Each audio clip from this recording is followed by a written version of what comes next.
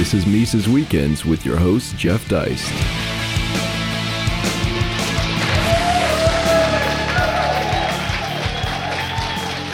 Wow.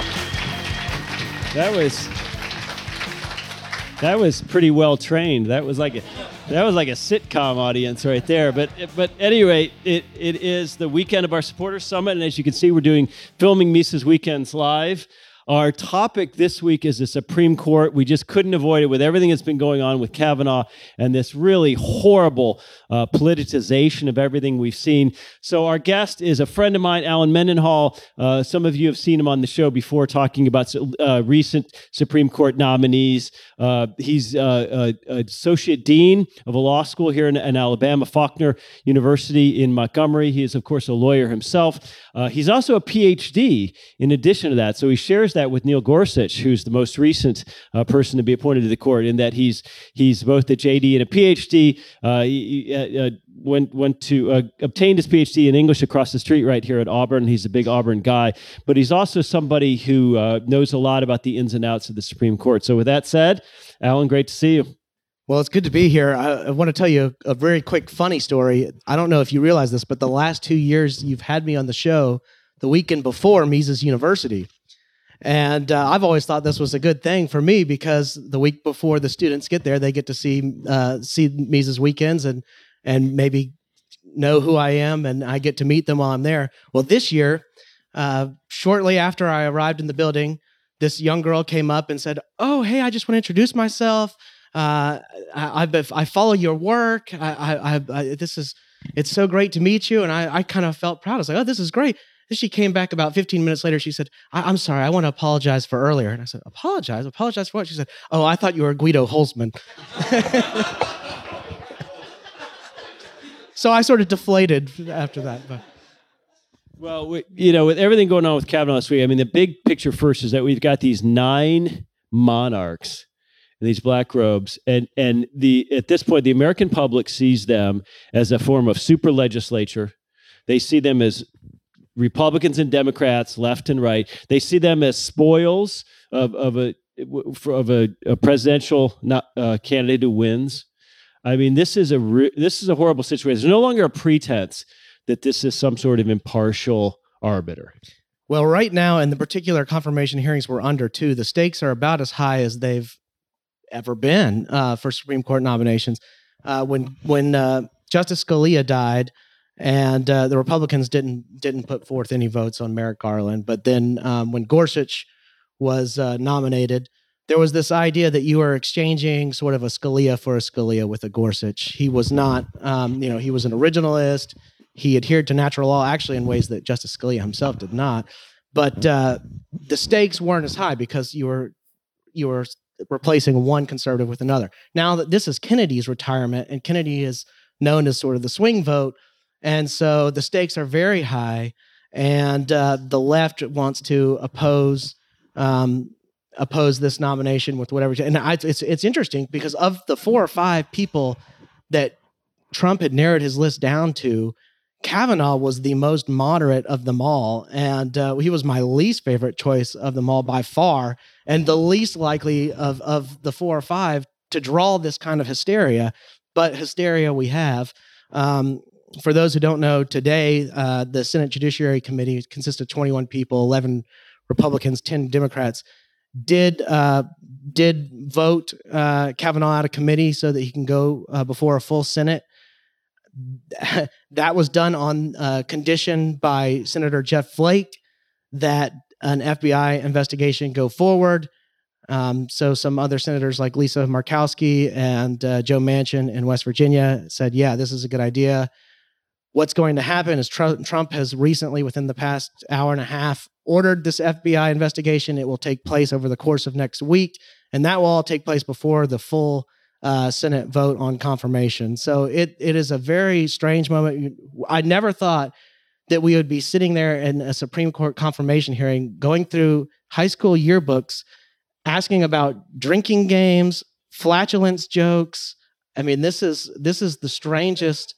This is the strangest confirmation hearing that's ever been that I can think of. I mean, obviously Bork was a wild thing, but this one, the level of sort of petty detail is unprecedented. Right, but from our perspective, the American people aren't going to accept this. In other words, you got to hand it to the left. There's going to be if this guy gets on the court, there's going to be an asterisk by every case that he's the swing vote on. Well, I think that's right. I think that's the left's tactic in general. There's this idea floating around out there on the left that Donald Trump's presidency is an illegitimate presidency, and that therefore anything goes for the cause. That you can do anything. You can violate the law. You can be violent. You can go into restaurants and run people out. You can break windows. You can vandalize. You can destroy private property. Whatever it takes to get this illegitimate president out of office. And I see this as sort of a spillover of that attitude. We're seeing strange, crazy things going on politically that should not really be taking place in Supreme Court confirmation hearings. I mean, to get to where we've gotten in Supreme Court confirmation hearings is amazing. It used to be, I think, when George Washington, under advice and consent in the Senate, I think the first time he was seeking advice and consent, he said, "I intend to nominate blah blah blah," and the Senate sent back, "We advise that would be a suitable nomination," and that was it. And now we've got these spectacle hearings, and they're just televised chaos, and there's a lot of grandstanding, and the senators don't know this, but they actually just make fools out of themselves up there and reveal how much they don't know, which is entertaining, but it's also depressing. But the thing is, from our perspective, the Supreme Court has wildly exceeded its constitutional bounds. Yeah, it operates wildly in excess of its actual jurisdiction. But that being said, even though it has failed to constrain itself, it also hasn't really constrained the executive or legislative branches either. It lets Congress run over Article 1, Section 8, and it lets, obviously, we've seen the 20th century imperial executive, so it rubber stamps all three branches. Well, and the most frightening thing is what I would even call the fourth branch, which is the administrative state. So you have all these executive agencies that are creatures of legislation, yet they exist within the executive branch. They promulgate rules and regulations that are essentially law. So they exercise lawmaking functions. They have their own courts. So they interpret their own rules. And, they have executive head. They're like mini governments that sort of float outside the accountability of the normal political processes, because none of the congressmen and senators and they don't want to touch some of these things, because they, if they go after those and there's brushback, it's controversial, so they don't want to touch it, and they're not regulating themselves, and the court, the judiciary hasn't been intervening in those decisions, often agency decisions. You hear a lot about Chevron deference and all this kind of stuff. But we've got a vast administrative state that's out of control, and it's got to get reined in. I'd prefer that Congress go out there and do its job and start reining it in, but I don't have a lot of hope for that. Well, it's interesting. You've probably seen these man on the street things that Jay Leno's show used to have, where people couldn't name three branches of government. So I wonder how many Americans can name a single justice, first and foremost.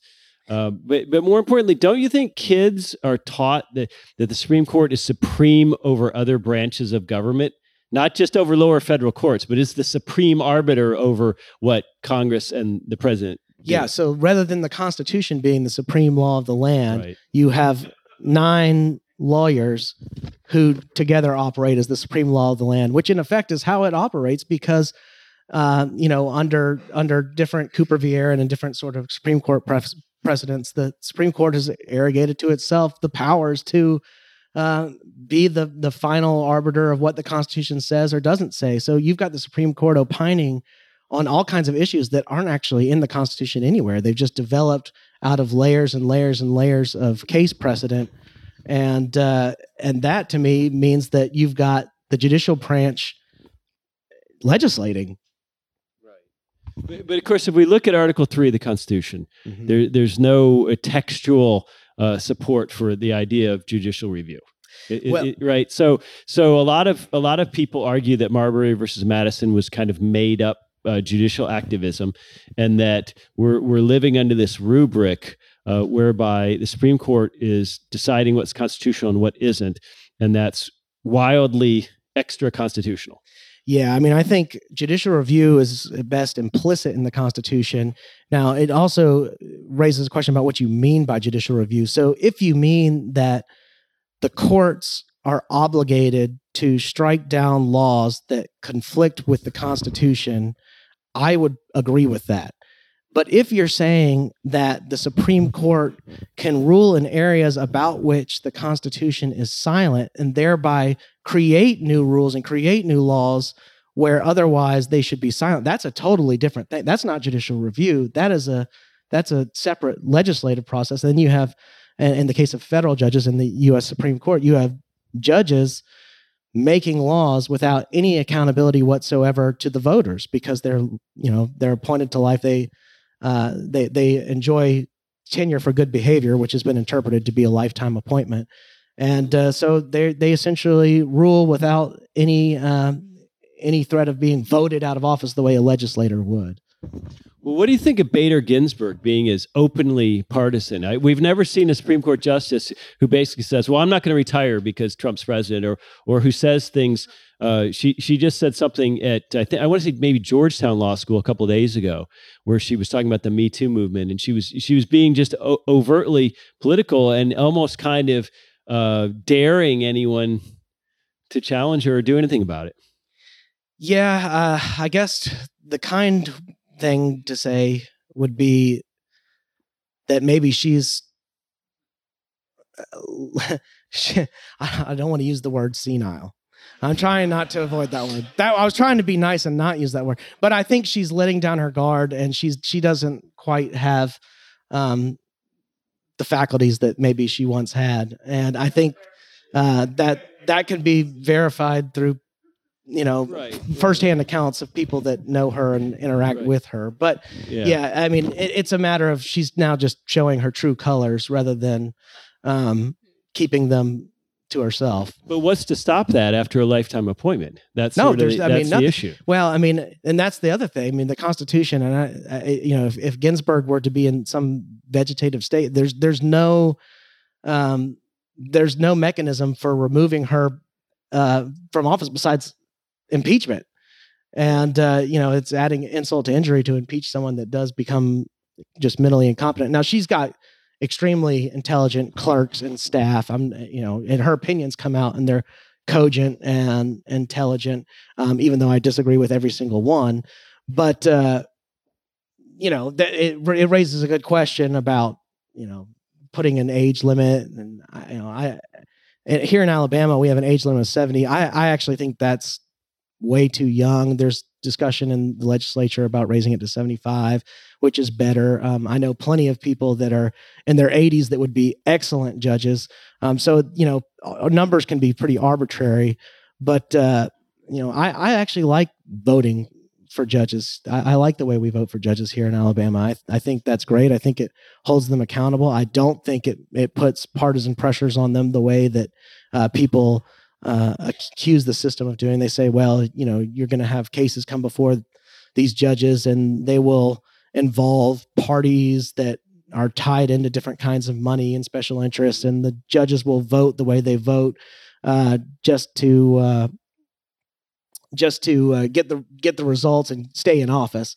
And I haven't ever seen that personally. I would say that maybe there are instances in which the justices decide to affirm a case with no opinion or to deny a writ of certiorari without an opinion in order to avoid those kinds of political dances. But I don't ever see judges just going out and at least in this state, I haven't seen that happen. So maybe there are instances from other states, but I'm just not familiar with them. So, well, of course, what we're really talking about, what a lot of the acrimony this week is about, is the culture wars. Right. That these 9 justices have become the de facto deciders of some of these contentious issues, and I think chief among them are abortion and guns, which are deeply divisive issues in America.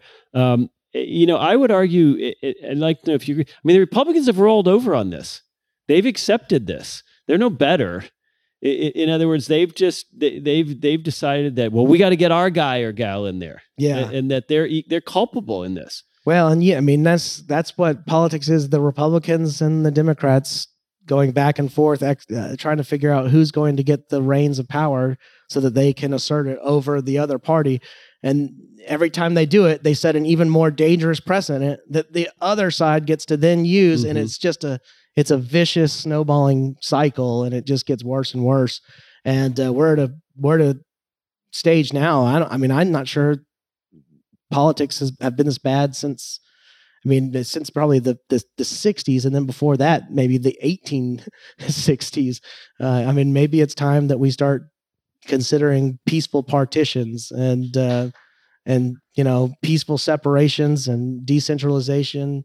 Right. Well, we were talking about this last night. If you can talk to someone on either side of the aisle, and they'll say, that other 40% of the country are the worst people on earth. They're absolute scum. They watch Fox News all day. I want them dead.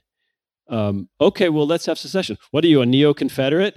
in other words, we're avoiding the obvious and humane way to ratchet down some of this hatred is to have some degree of federalism where things are decided, not in this top-down manner by these 9 people. But I would just wonder in the audience, how many people in this room would really object if, let's say, a Bible Belt state wanted to have, fairly restrictive abortion laws, and a progressive state like Massachusetts or California wanted to have fairly, I guess we'd call liberal abortion laws that permitted abortion. Would anyone in this room object to that kind of system, to saying that we could have that, that the gun laws that endure in Manhattan might not be the same as in Barrow, Alaska?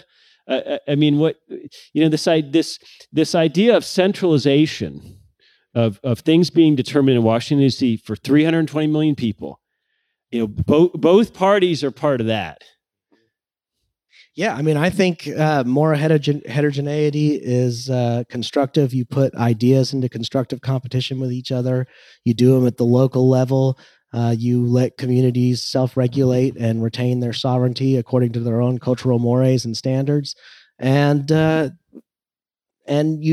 do it as peacefully. It's to the extent you can. It's the non-aggression principle writ large, and you try to institute that as much as you can, and that's very difficult to do in the sort of nationalized system we have, where everybody's competing over the mechanisms of coercion, and which political party can take a hold of those and throw lightning bolts at the other one, and how can we nationalize our project before the other side nationalizes its project, and that's something that I wish conservatives would in particular rethink.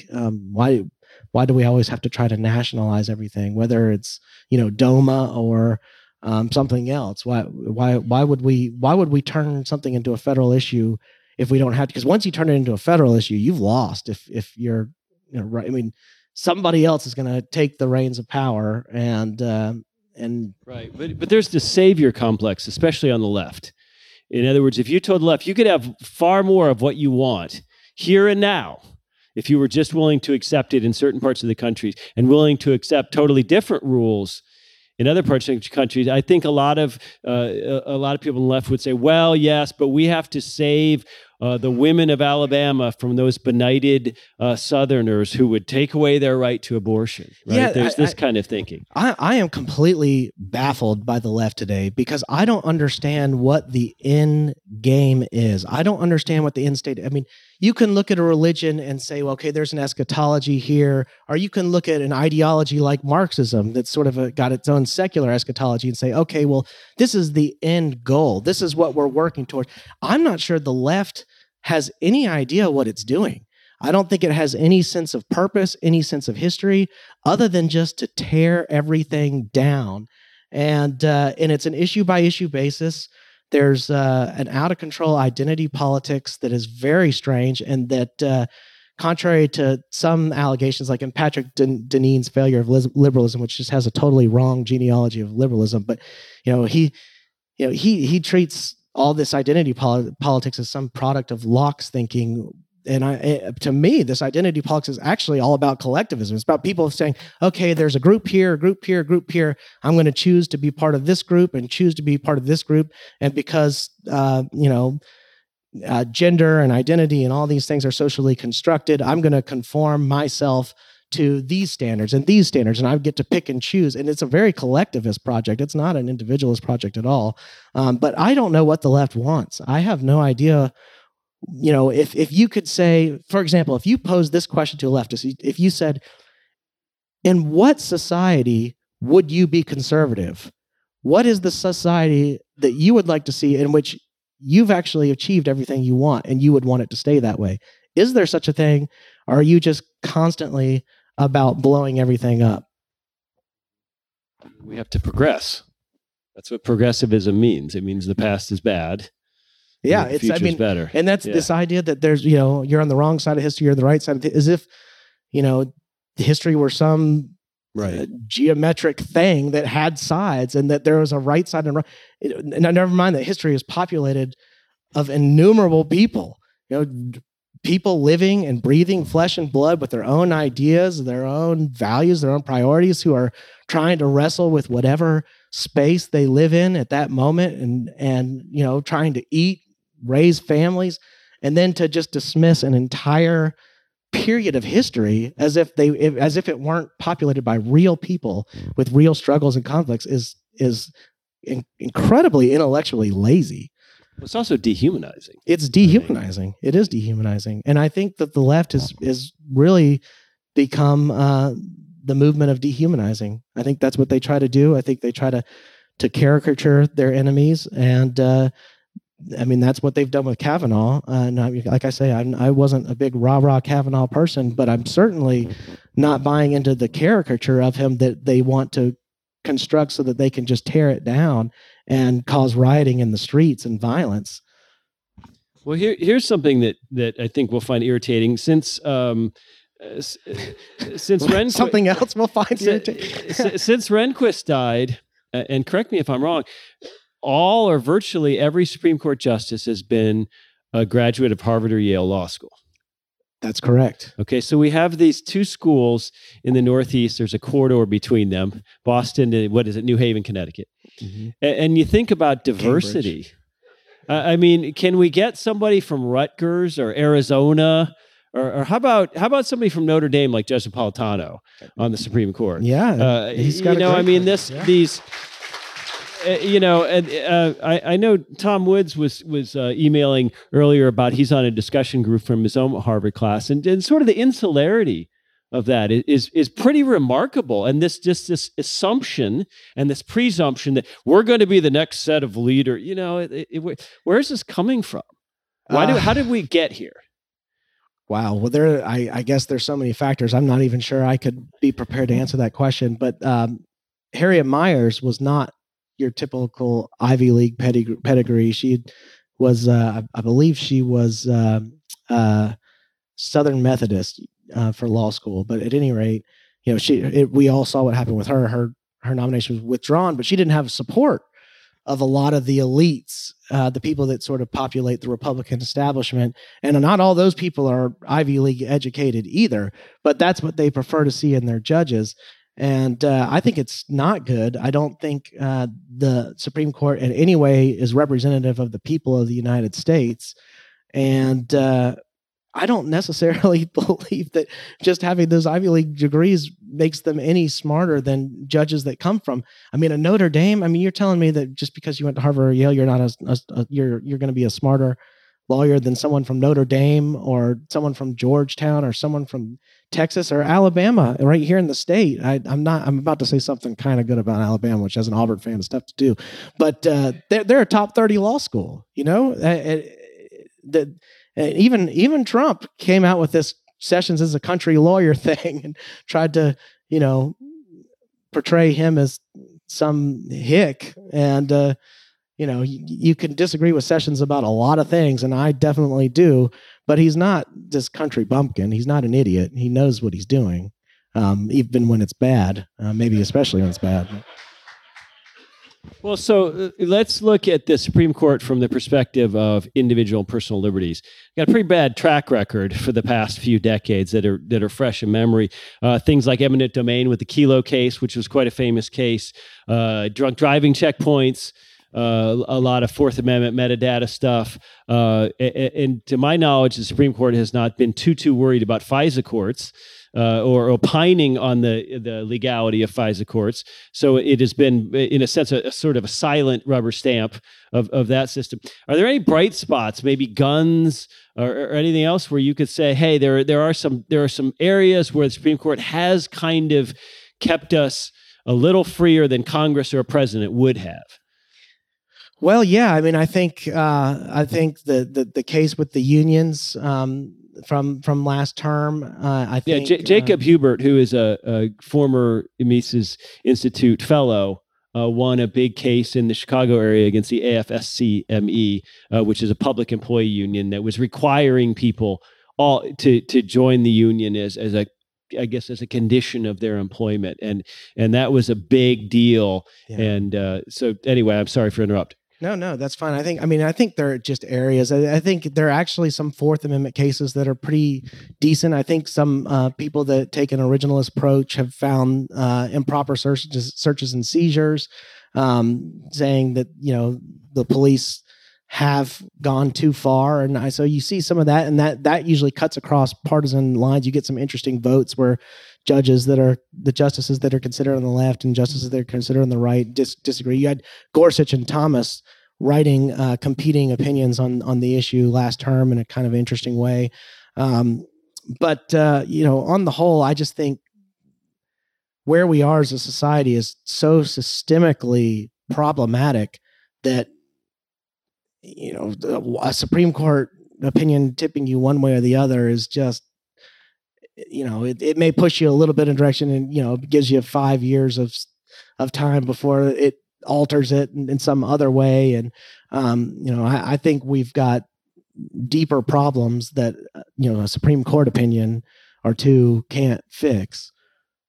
Well, last question for you. Talk about this nostrum, this shibboleth of precedent, stare decisis, because on the one hand, we have the left is convinced that the GOP wants to overturn Roe v. Wade. They're never going to do that. It's the GOP's biggest fundraising issue. They will never, ever touch that. And that sounds cynical, and I'm not saying it to be jokey or cynical. I'm just telling you that as someone who spent some time in Washington, that it's a boogeyman they need. Let's just put it that way. So there's this idea that they're going to overturn precedent.